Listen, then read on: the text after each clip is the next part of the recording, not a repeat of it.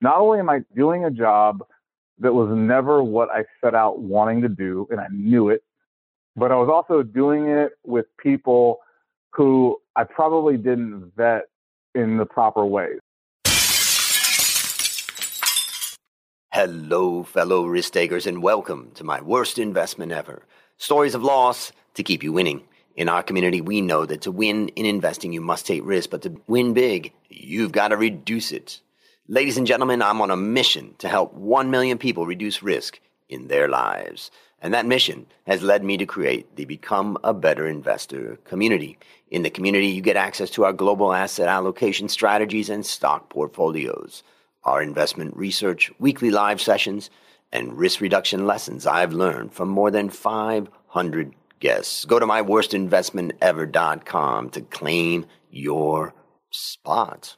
Well, fellow risk takers, this is your worst podcast host, Andrew Stotz from A Stotz Academy, and I'm here with featured guest Randall Crowder. Randall, are you ready to join the mission? I think so. I'm excited. I appreciate you having me. Yeah, I am excited to get you on, and already our talk before we turned on the recorder has got me thinking we're going to have some fun. Let me introduce you. Absolutely. Let me introduce you to the audience. Randall Crowder is an entrepreneur, angel investor, and venture capitalist who is currently the chief operating officer of Phunware, which is a publicly traded technology company on the NASDAQ. Take a minute, Randall, and tell us a bit about the unique value that you bring to this wonderful world. Oof, man, I tell you what, it's probably at this point, it's going to be experience. You know, I used to have hair back in the day, believe it or not, and I think, I probably made more than one or two worst investments, both in terms of time, probably a little bit of faith along the way, and certainly we'll talk about, some actual company investments. But, that experience builds, scar tissue and muscle, right? And I think that's the value you begin to bring over time is the sum total of all your failures. And, you really learn so much more from a failure than a success or bad leadership. And, there's anecdotes galore, but they happen to be true. And I think for me, I've made a career collecting, jobs I'm utterly not qualified for. But that doesn't mean that you can't excel. And so I always tell people, don't let a resume or a past failure or experience or even situations or even lack of resources define the job you want or the career you want to set out on. You can do pretty much anything in this world. And I'm sitting proof of somebody who kind of came from a weird background and was able to accomplish different things in different areas that, on paper probably would have made no sense. So I just keep leading with value and being humble and trying to help where I can. And I think that's all you can ask of people. It made me think. We had a brief discussion before we turned on the recorder, and I was thinking about a book called Awareness, and it was written by, I believe, a Catholic priest. And that book was really interesting. It was recommended to me by a friend. And one of the lines he said in it is, he was trying to basically say, like, we're all human, we're all messed up. And he said, we should greet each other with, nice to meet you. I'm an ass, you're an ass. And I just felt like, this podcast, as I said, is about authenticity, where we talk about, the hard stuff and, what we learned from it and all that. But when you look at the older that you get, the more you realize, like, everybody and everything is messed up in some way or another. Uh-huh. And when you're young, you don't see it that way. You see the people above you, or you see the people in positions of power, and you think, wow, and they're wearing the fancy suit. Now you realize why they're wearing the fancy suit, right? To cover up all of the other things that are going on behind. But I'm just curious, your thoughts about that, particularly for a young person that is looking at people and saying, I can't do it. Look at these guys. They're so amazing, Yeah, it's two sides of the same coin. You have on the one side, the older generation, and we talked about this before we started, this propensity to put on airs, and you don't want to, maybe you don't want to think about all the failures. That's totally understandable. Some of them are scary and some of them are painful, but more often than not, I think it's a function of ego. I think people, they want to feel bigger than they are. They want to kind of toot their own horn, and they don't want to focus on the failures because hey, I don't fail. And I think things like what you're doing and things like what I think real leaders do is they show that vulnerable side. They help others learn from their mistakes or just help themselves learn from their mistakes. I mean, either way, it's kind of selfish. You're either trying to help others, which makes you feel great, or you're trying to help yourself, which hopefully, helps you do better. And then there's a younger generation who needs to understand, your heroes are all flawed. I mean, not to be morbid, but, you look at the suicide of Robin Williams. I mean, you think, God, here's this guy who brings so much joy to everyone's lives, and he's so funny and he's so charismatic. And, oh, wait, he's got mental health issues and he took his own life. You're rich, you're successful. What's the deal? And so, if that doesn't teach us that, there's more to the story, there always is. You can't hold these people up as gods in your own life. We're all flawed and we're all asses at times, and maybe big asses at times. And so I think the younger generation really needs to see through the veil and appreciate that everyone's going through their own challenges. So to be kind and be, watchful of that, especially when people, maybe are almost looking for some help themselves, but then also the older generation, looking back and making sure they don't distance themselves from the next generation by being not really that authentic. Yeah, that's a great point about Robin Williams. And I often use that as an example to try to say, he had everything and yet something was wrong. And I guess one of the lessons that I take from that and what you've said is that now is the time to get your emotional house in order. It is not going to get easier. So it's not going to get better. Get it together now. And Randall, today's a special day. We're recording this for me on the 15th of September, and that's 2022. And it was 40 years ago today that I found myself on my knees in a bathroom in a hospital in Baton Rouge, Louisiana.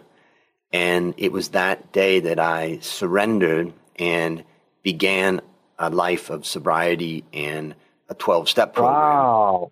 And so today I celebrate 40 years of sobriety, which is, so amazing. I mean, congratulations. That, I mean, wow. That is, we were talking about worst investment, but talk about your best investment, the investment in yourself and your future, and kind of just that ability to see that through and stick with it. I mean, wow. I couldn't be more happy to hear that, and congratulations. Thank you. And I think the reason why I mention it is because I was in various rehabs and in 12-step program, and basically a lot of great people around me forced me to turn around and look at the monsters and said, you are going to go down if you do not start facing what you're running away from. And as a result of that, it brought me a whole new level of awareness. And what I learned from that is that once you've dealt with all of the issues in your past, and in that case, what people said to me is that if you don't address all of the issues from your past, you're going to end up right back where you are. And that was hard as hell. I mean, I was in 3 different treatment centers over about 9 months. But when I finished the final one, I was 17, just graduating from high school. And my life just, has rocketed since. And so I just want to go back to what we originally, started mentioning, is that we're all messed up. And the sooner that you become aware of that, in yourself and others, and the sooner that you deal with it, the better life that you're going to have. So that's just my little inspiration for the day. I love it. I mean, and it's so powerful and it's so true. I mean, one, in terms of people, stepping into your life. I mean, I'm sure there was a times where you didn't want to hear it. And I think people need to be cognizant of that in their own journey. We're all trying to be type A, take over the world, type of people. And, you got to stop along the way, and you'll find more. I find more joy, especially as I get older, in helping people. I love getting people jobs. I don't really ask for jobs, and I can help somebody make a connection or do something, it's so rewarding and so exciting. And so, I love that you had people in your life that, were willing to say, hey, I'm going to take time out of my journey to really help a friend or help someone I know. And that, at some point that resonated with you. And I think it's beautiful to hear. Yeah, I I well, and the lesson is also, reach out and help. And I think part of what you're doing by getting on the show is just that. Before we get into the question, can you just tell us a little bit about what you're doing with Phunware, just so that we can understand that business and, what's the exciting stuff that you've got on your plate? Yeah. So we went public back in 2018, but we've been around since 2009. So we basically got our start building large mobile applications. So we built the first NFL app, the first NASCAR app, all of Fox's mobile application. We did the presidential election in 2020. We did the Sochi Olympics. You name it, we've probably built large mobile ecosystems for pretty much any industry. And so it's all about like really turning your phone into a mobile concierge. So now, rather than just kind of like apps that are all about content consumption, it's all about engagement, which is why I love doing podcasts with really engaging stories, because that's what I think drives people. I think the old version of advertising was all about building awareness. I think that because, we live in an on-demand economy with limited attention span. So awareness doesn't get it done anymore. It's all about, contextual engagement. Like, how do I get your attention and influence you and hopefully get you to listen to me when you're most likely willing to listen to me? So we build mobile ecosystems to do just that. So we just launched at Atlantis down in the Bahamas. We do smart workplaces. We do a lot of healthcare. So we tech enable the continuum of care. And so it's really exciting. It's kind of the frontier of where mobile's headed. We got our start before mobile was a thing. Now we're kind of transitioning into this new idea of digital transformation. And it's really cool to kind of be on the cutting edge of how do we like infuse technology into our real world experiences and kind of make some of that stuff you see in Hollywood a reality. So the Minority Reports and Back to the Futures of the world, where technology is seamlessly in the real world, we're trying to make that happen. And for the investor that finds your stock in your company and decides, I like this story, they buy your stock, what is the story that you tell about what exposure for the future that an investor will get by buying your company? Yeah, it's funny, that market, this, you've probably been tracking it, the market's had a pretty rough go of it this week. We were top gainer on NASDAQ yesterday and today. So we've been, a lot of people follow our stock, ticker symbols PHUN. I think we've gained, almost 50% in the last, 4 or 5 days. And I think, what I tell people is, one, we have great volume and liquidity in the stock, but more importantly, what we're doing is foundational. If you think about Amazon, we had 10 years to invest in Amazon below $100. So you had 10 years, and on 4 separate occasions, the stock cratered by like 60%. And on one occasion, it cratered by 90% from 100 to like $6. And for 10 years, nobody paid attention. And it's like, none of us would be working today if we had just paid attention. And what Bezos knew was that there was going to be an on-demand economy, and he built the infrastructure to deliver it. And by the time people realized what he was doing, he built an unbeatable competitive advantage. And so we're doing the same thing with experiences. So we're kind of like AWS for engagement. So we're a cloud layer that will allow any brand, any company to have almost an interoperability layer. So we're not coming in saying we're one mobile application to replace them all. We're actually one mobile application to rule them all. So we play well with all other platforms. When we did that last workplace solution for a company called Norfolk Southern, one of the largest railway operators in the world, we've done 27 different integrations for them. And so that's 27 different companies, code bases, functions. It's all infused into our platform. And then to the customer, it's one seamless mobile application. So it feels like one product, but it's not. Just like AWS gives you that cloud infrastructure, that's what investors need to be paying attention to, these kind of foundational platform plays that really can help other businesses succeed better and get more utilization of the things they've already invested in. And that's what we're doing. Great. And for the listeners out there, you can go to Phunware, PHUNWARE.com to learn more and think about if that's a vision that you want to be invested in. It's exciting. Absolutely. Well, it's exciting. Now it's time to share your worst investment ever. And since no one goes into their worst investment thinking it will be, tell us a bit about the circumstance leading up to it, then tell us your story. I've wrestled with this one a little bit because I've been investing for a long time, and I've got a lot of different companies, and I certainly don't want to make any of my entrepreneurs who I've invested in feel bad. And so I thought I'd go a different direction because there's a lesson learned here. I actually helped start Funware back in 2009, but as an angel investor, helped organize in the first kind of $1.5 million seed round to get the company started. But then I did a career of angel investing and venture capital for about a decade before I circled back around to Funware. And I put about $3 million into the last private round before we went public. And it was in that investment that I decided to actually come on as COO. And I've been doing this for the last 5 years. But I knew it would take a special company for me to give up the VC hat. And this ended up being it because I enjoyed being a VC, but it was also my worst investment. And I'll kind of explain what I mean by that. So out of angel investing, I ended up, doing some healthcare deals on kind of a club deal basis.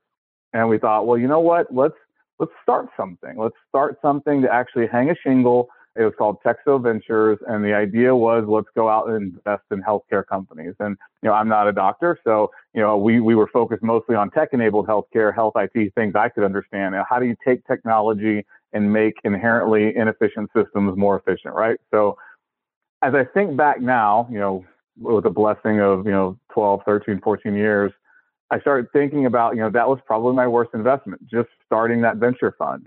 And the reason being is I wasn't being true to myself. I got out of the Army, so I went to West Point for undergrad. 9/11 was my senior year, so I went straight, to war after graduating. Spent most of my career in the military, overseas. And when I got out, I felt like, okay, the Army will teach you one of two things. Either you love bureaucracy and left and right limits, and you love having a boss, or you absolutely hate it. I was the latter. And so I knew I wanted to be an entrepreneur because I wanted to be my own boss. And that was something that was very important to me.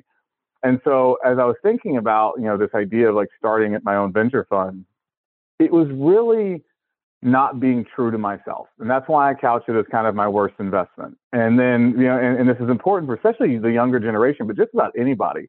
Inertia is a scary, scary thing. It's great when things are going, when you're on the right track. But if you're not on the right track, it can really take you very far off your chosen path. Ask a surfer or, ask somebody who kind of, is trying to position themselves well in something, how quickly, the momentum can take you so far away from where you thought you would be. And then, fast forward a couple of years, you got 2.3 kids, you got a dog, you need health insurance, and, you can't go back and do it again and take those risks that you wanted to take or do that job or go to Europe and start your own, gelato shop. I don't know, whatever it is that sets your soul on fire. I remember thinking like, I want to be an entrepreneur. And then I started justifying a lot of things to myself. I was like, well, I don't have an idea that I'm passionate about. And, maybe I'll learn the venture capital side of things to be a better entrepreneur. And, I started justifying why I was going away from where I wanted to be. And all of a sudden, got a little bit of success here and there. And, we're able to raise some money and raise more money and get more deals and do more things. And there were a couple problems with that. One, foundationally to me, it wasn't what I wanted to do, but I found myself doing it. And the fact that I was okay at it justified the continuing decision to keep doing it. Well, that's not what I wanted to do though, and it's like that person who's stuck in a cubicle somewhere and all they really want to do is dance. It's like, go dance, man. If that's what's going to make you happy, go do it. And so, I start kind of, the success, builds upon itself, and I find myself doing things I didn't really enjoy. But then there's also something, and I've seen this with entrepreneurs a lot, understanding who you start stuff with. Most businesses, hell, probably most investments at this point, last longer than most marriages. And so you need to be very, kind of cognizant, especially for me, because I was investing seed early stage. That's why I say it lasts longer than most marriages. I wasn't investing in public equities. I was investing in, company creation. And Texo was a company we created. So not only was it my own company, it was my own investment in my own company. And then you start thinking about, okay, who are the people around the table? And I was young. I didn't know. And I kind of still felt like, oh, wow, I should be so appreciative of these opportunities. And, the people that I ended up starting it with, one was 20 years older than me, one was 30 years older than me. And we didn't do a great job of coming together and saying, who's going to do what? Who's going to add what value? How are we going to cut up the baby? What are we going to do? And that kind of ambiguity creates animosity a lot of times. where, one person feels like they're doing more work, or one person feels like they're taking more risk, or one person feels like they're contributing more in one way. And it's the age old, who delivers more value to the family, mom or dad? Or, in this day and age, it could be either, somebody works, somebody stays at home and raises the kids. Who's adding more value? Well, it's a trick question. You can't be compared. They're both valuable. And so I found myself in that situation where we have an age gap, we have a capabilities gap. Some people are working more than others. Maybe some people have more capital to invest than others. And so there's this weird dynamic of who's providing more value. Well, it depends on what you think is most valuable. So not only am I doing a job that was never what I set out wanting to do, and I knew it, but I was also doing it with people who I probably didn't vet in the proper ways. Not that there's anything wrong with them, not that there's anything wrong with me, but when you come together, so I used to teach it. I taught for about a year at McCombs after I started basically a kind of an accelerator called Texas Venture Labs. And I remember I used to tell students, like, that idea of you just starting something with your two roommates and just cutting the company up a third, and you have three founders and there's no jobs or responsibilities clearly articulated, that is destined to be a lawsuit. Like, you need to define who's the CEO, who's the COO, who's investing what, who does what, and it doesn't have to be a third on a cap table. Maybe it shouldn't be. And you need to really have those hard conversations early on. And we didn't. And so, it bred a lot of problems. And so that's why I kind of always go back to not being true to yourself and then not doing proper diligence. Those two things, man, they'll bite you every time. So let's summarize for the listener the lessons that you learn. So first and foremost, everyone loves, like, I love, podcasts. I love, I listen to motivational videos. I read books. I'm a student of the game. But the funny thing is, we human beings have this incredible internal compass, and it senses authenticity both in others and ourselves, like dogs smell fear. And when you go against it, you almost always regret it. And there's only two pains in this world, right? There's the pain of discipline and the pain of regret. And so having the discipline to really think about what it is you're most passionate about, and don't take the easy route, take the right route. And oftentimes the universe, God, whatever you want to believe in, it puts the best things in your life on the other side of sheer terror. And you have to do it in order to reach it. And so, sometimes the easy way is absolutely the wrong way. Don't just take what's right in front of you if you know it's not true to what you want to do. So it took me 10 years to come back to what I was always built to do: lead people, be in a company, one team, one fight, carry a flag, follow me, lead by example. I mean, I did it in the military. I always knew I wanted to do it in the business sector. And it took me 10 years to find my way back to what was my authentic self. So, I think that's going to be the biggest thing for me, is just know who you are and what you want to do, and don't settle for the easy way when you know what the right way is. Fantastic. Well, maybe I'll share a few things that I took away. I wrote down a bunch of stuff as you were talking. First thing I wrote down is VC angel investing is really sexy. And you can get... There was an allure. There's definitely an allure. You can get caught up in it. And that brings me to the next thing, which is starting a business, starting any business, is a trap, ladies and gentlemen. You are going to be trapped with those people. Your money's going to be trapped. Your time's going to be trapped. And the question is, if you're going to be trapped in a situation for 5 years or whatever it takes, or 10 years, is that the person you want to be trapped in a little cell with, trying to figure out how the hell we solve this? And I think that goes back to great takeaway. Picking your partners is what you're talking about. And I think for the listeners out there, the big message is that don't just jump into something, and, try to find the right people to do things with. And I wrote down a word. There's Michael Porter talks about in his books on competitive strategy, something called FIT. And what you realize is that as a financial analyst, I analyze thousands of companies over my life. But what I realize is that there's three things I believe makes one company successful over another. Number one, the right leader. And number two, the right leader chooses the right direction. You could have the right leader, but if they choose the wrong direction, you're dead. You went over the wrong hill. Yeah. And the wrong leader will be humble enough to pivot if they need to. And I think the right leader will pivot when they need to. The wrong leader will die on that hill. They will be like, well, I'm too embarrassed to change direction because this is the path I committed to. And I told everybody this was the right way and I can't be wrong. So I'll just send everybody to their death. Yep. And then the third thing I would say, which is the true secret sauce of competitive advantage, is coordination of the efforts of the management team. If the CEO has the right CEO, right direction, but they can't coordinate. I used to think it was about getting the right people on that team, but I realized there's a lot of good people. And average people can actually do amazing things if they are coordinating. Concentration of fire, concentration of, and so it's the right leader, the right direction, and the coordination of effort. And that's the word that I wrote down, fit, that I was thinking about when you were talking about that. And the last thing I was thinking about was, those things that our parents used to say. I don't know if parents still say it, but that my mom used to say, nothing ever comes easy, and I wrote that down because you were saying easy versus right. And, I would just say, nothing good comes easy. If it did, we'd all have all of this great stuff. But the reality is that good things in our life, we have to fight for, we have to work for. And so what did you say? There's either discipline. The pain of regret or the pain of discipline. Regret and discipline, yeah. So those are the things I took away. Is there anything you would add to that?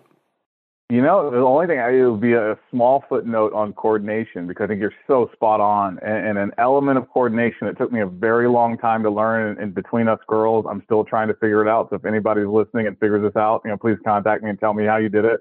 Early mentors in my life have told me something that's always stuck with me, and I've been wrestling with it. It's not just coordination, but it's delegation. And what I mean by that is figuring out how to be comfortable in a situation where you could get an A at a task, and allowing somebody else to get a B so that it frees you up to go do something else where you might be able to get an A plus, but that's exponentially more valuable to the whole. But knowing full well you could have done that other job better than the person you delegated it to, or maybe just different, and being okay with that. That is so hard for leaders to wrap their brain around, to understand. You got to let people do what they do. You need to resource them. You need to support them. And you can't always come down on them if they do it differently, or even if they don't do it as good as you. And understanding how to be okay with that is one of the great challenges I think leaders will always face. Yeah, it's a great lesson about delegation. I remember I became an analyst when I was 28 years old, and then I built a career as an analyst, and then I became a head of research. And then I hired the best analysts I could find in the world. I had a team of 5 amazing analysts that came up with great research ideas, and we worked together really well. We had a lot of fun, but I would often ask myself, I'm a graduate of Long Beach State, nothing special. I studied finance, I'm reasonably bright, but this guy graduated from Columbia. This guy graduated from Cornell. This guy was a Peace Corps volunteer, was in Africa, speaks French, speaks this, that, and all of these guys are and I was always wondering what made me the leader of that team. And my conclusion was delegation, that they just weren't that comfortable to delegate. And I was looking at how can I delegate everything? And it's not just the things that, delegating the things that you're not good at is, important. But I delegated in 2000, I delegated the thing that was my number one skill, which was Excel at the time. Oh, wow. And I decided I'm going to give it to this guy, this Thai guy. And more than 20 years ago, we've been working together now for almost 22 years, that guy and myself. And he's, I would say top 1% to 5% in the world in Excel, and he can solve any problem that I have. And I kind of gave up on that, what was my core strength, and that forced me to find another core strength, which was communicating and all of that. So a lot to take away. That's such a great story. Great story. Based on what you've learned from this story and what you continue to learn in your life, what one action would you recommend our listeners take to avoid suffering the same fate when they see this situation?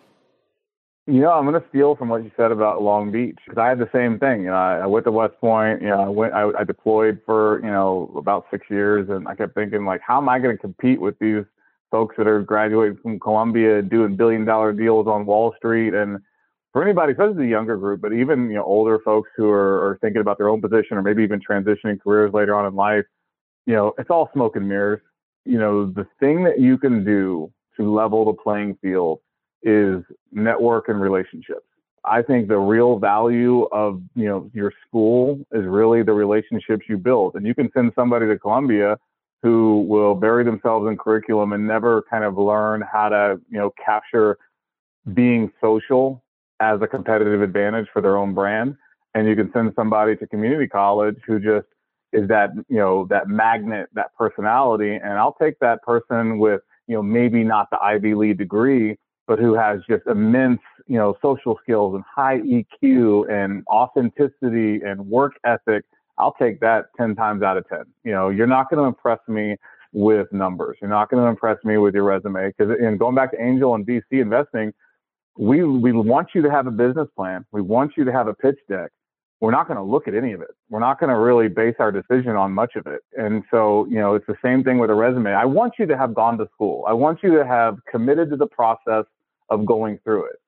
You're not going to win me over by going to Harvard. And quite frankly, if you lead with that, the conversation is probably over for me. And so there is a humility to real, true leadership, but there's also, this great leveling effect where you think about, your school is not your resource. Your resourcefulness is your resource. And you can be resourceful anywhere you are from any station in life. You don't have to have money. You don't have to have status. You don't have to have, connected parents. You just have to have the willingness to put yourself out there and try to create fire. And so I think, that to me is something that I could always have done better. I wish I would have done even better because the more optionality you have, the more exposure you have, the more experience you have, the better decision you're going to make. And so it's like, we learn this as children and parents of children. You don't like say, hey, you will only do this. I mean, some parents do, but we won't go there. I want my kid to experience everything, dance, draw, sing, do this, do that. And I want to expose them to as much as possible so they find their own path. And we forget that as we become adults. And I think, the more you can network, the more experiences you have, the more stories you can listen to, the more points of contact you have in whatever career you may be interested in, but maybe haven't decided on, the better decision making you'll have in the long run. There's one 4-letter word that you just used that I want to just continue on with, and that is fire. And I always use the example when I teach students and, young people, I tell about how I went to university and I was kind of lost and, I wasn't sure what I was doing. And there was a professor who taught Economics 101. And, it was a pretty scary course for all of us. There was 200 people in the room. Still scares me. Yeah, it was at Kent State where I started my education. And I went into the room and it was intimidating because there was 200 people in the room and we were all sitting there chatting and whatever, and lots of noise. And then the professor walks in and he says, good morning, everyone. There's 200 people in this room. By the end of this class, there'll be only 100. 200 of you will be gone. And out of the 100 that remain, I will give 10 A's. Let's get started. And I just thought to myself, I am going to be in the remaining 100 and I am going to be one of the 10 that gets an A. And it forced me to rethink the whole way that I took notes, the way I studied, the way I prepared. And I threw myself into that class and I got an A. And I basically attribute to that man, who I can't even remember his name, I attribute that he lit a fire. And so you used the word fire. I've read more than, I'd say my estimate is 3,000 to 5,000 books in my life. And these books just are part of that fire that just continues on. So find your fire. That may come at a great university. It may come at a community college. It may come at an online, whatever. But find your fire and pursue it. Now, let me ask you, what is a resource that you'd recommend for our listener? That's a great question. For me, you said it one. I mean, obviously reading is so important and not just reading, for the sake of reading, but like, really just for context, hearing people's stories. I love that. I love what you're doing, those kind of authentic things. Because some books get, a little bit, kind of macro, and it's, I don't think there's as much to learn there as the real kind of in the weeds books. And I'm sure you've probably recommended some throughout the time frame of this podcast. But I think I did this when I got out of the Army.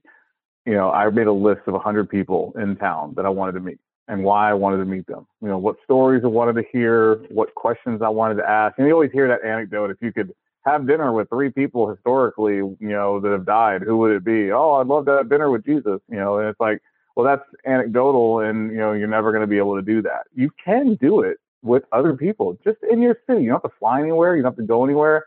But I set out to try to reach 100 people. And sometimes it would be, 3 degrees of separation. Sometimes it would be 1. Sometimes I would have no connection to them whatsoever. And maybe I'm going to go stand in a lobby and wait for them to, kind of walk by and try to just, stalk them a little bit. But, people actually kind of appreciate that. They appreciate the hustle. Now, I understood out of that 100, and this is actually what happened, 50 never returned, my email, never returned my calls. I couldn't find them, and they just kind of fell by the wayside. 20 kicked the can down the curb, and, maybe half of those I ended up finally reaching at some point. But a good 30 were transformational, and they remain resources today. And I think, a lot of things we have in this world are commoditized. There's a lot of skill sets that you can now delegate. Human interaction and your ability to sell yourself is one of the last great competitive advantages. And I think, and it kind of takes a little bit of practice because it's real uncomfortable. Cold calling somebody, trying to sell them something is hard. Trying to sell them yourself is just, probably the hardest thing on the planet. Like, who is this again? Like, why would I meet with you? And really kind of, figuring out that human dynamic is something that I'm so thankful I did, because it was not something that was, natural to me. It was really scary, but I did it. And for every time I did that in my career, it's led to something that has been transformational in my journey. Sometimes good, sometimes bad. Sometimes I've learned something, sometimes not. But, I would just, putting yourself out there is so important. And self-selecting out because you don't think you can succeed is an epidemic. And, at least in this country, but I would assume it's probably more of a human condition than anything. And I think so many people, they don't make that call. They don't make that email. They don't reach out. They don't set that meeting. And they just think, well, why would this person ever want to meet with me? You don't know until you try. So, ladies and gentlemen, make that list. And you don't have to even make 100. Just make 5 right now and get started, and set the goal and the intention. Setting goals. Last night I was at an event for chartered financial analysts in Thailand, where I used to be president. And I was with the past presidents, and we were talking. But a young man came up to talk to me afterwards, and he said, "You remember I studied with you at university in 2008? And I said, "Oh, yeah." His nickname is Jot, J-O-T. And he said, "You remember you asked us to write down our top 3 goals when we were in our final year at university?" I said, "Yeah, definitely. I have them all right here in my library where I keep all of them." And he said, one of my goals was to get my CFA by the time I was 30. And here I am with you, having gotten my CFA charter and passed it. And I was like, yeah, that's just, so set your intention, set your goal. I think the inspiration that you provide to us, all of us, is to, what is the 100 people outreach that you want to do in your life, ladies and gentlemen? Now is the time to write it down and set it as your intention and follow it, whatever that thing is. It could be 100 days of exercise at the park, reach out to 100 people, whatever that thing is. Find it, write it down, and set the intention. Last question. What is your number one goal for the next 12 months? For me, it's changed because, and this is probably, maybe speaking to perspective. So I got married in July. We found out a week before, we were to, go through the wedding that, she was expecting. And so I have, a baby girl on the way here in March. And, if you asked me 2 months ago, it would have been, I want to have Phunware at a $500 million market cap, or, I want to get $50 million ARR by the end of 2023. And it would have been very cold, very, KPI driven business, goals, because that's my mindset. That's how I've always been. And now all I can think about is, how do I be the best father and husband I can be? And, I think it's important for people to understand your goals. They need to be we talk about awareness in the beginning of this. Money, I love, so I'm going to steal it. I love the, hey, I'm an ass, you're an ass. Now can we just talk and be authentic?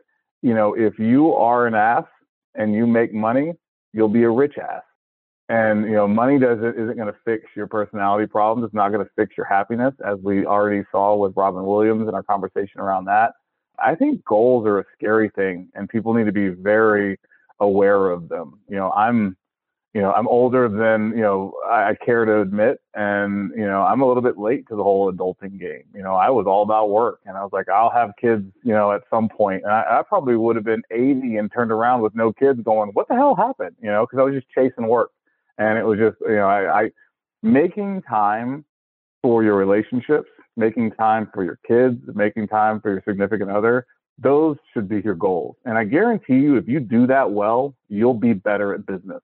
And I always say this to people, and I said this to my soldiers in the military, I said, just because you're busy doesn't mean you're productive. And just because you're productive doesn't mean you're effective. A lot of people confuse action with results. And, you can spend, 2 hours, some people, their 2 hours is worth more than 10 from somebody else. And so you have time for working out. You have time for running. You have time for your family. You have time for your kids. And business is going to be there. It's not going anywhere. Now, sometimes you're going to pull all-nighters, and sometimes it's going to be hard, and you still got to have, good goals for your career.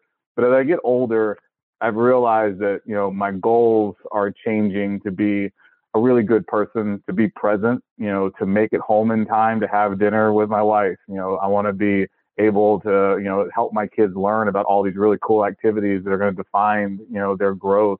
And I don't need to be on the cover of Forbes to do that.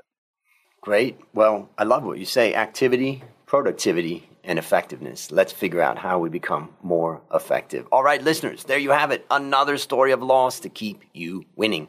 If you haven't yet joined the Become a Better Investor community, just go to myworstinvestmentever.com right now. As we conclude, Randall, I want to thank you again for joining our mission. And on behalf of A Stotz Academy, I hereby award you alumni status for turning your worst investment ever into your best teaching moment. Do you have any parting words for the audience? No, thank you. Be kind to each other, be present. Always remember that everybody's got their own journey. And sometimes, it might rub you the wrong way, but you can always be kind and be present and look for ways to help other people. I guarantee you it'll be more rewarding and it'll be your best investment. And so keep an eye out for those in need and ways in which you can add value.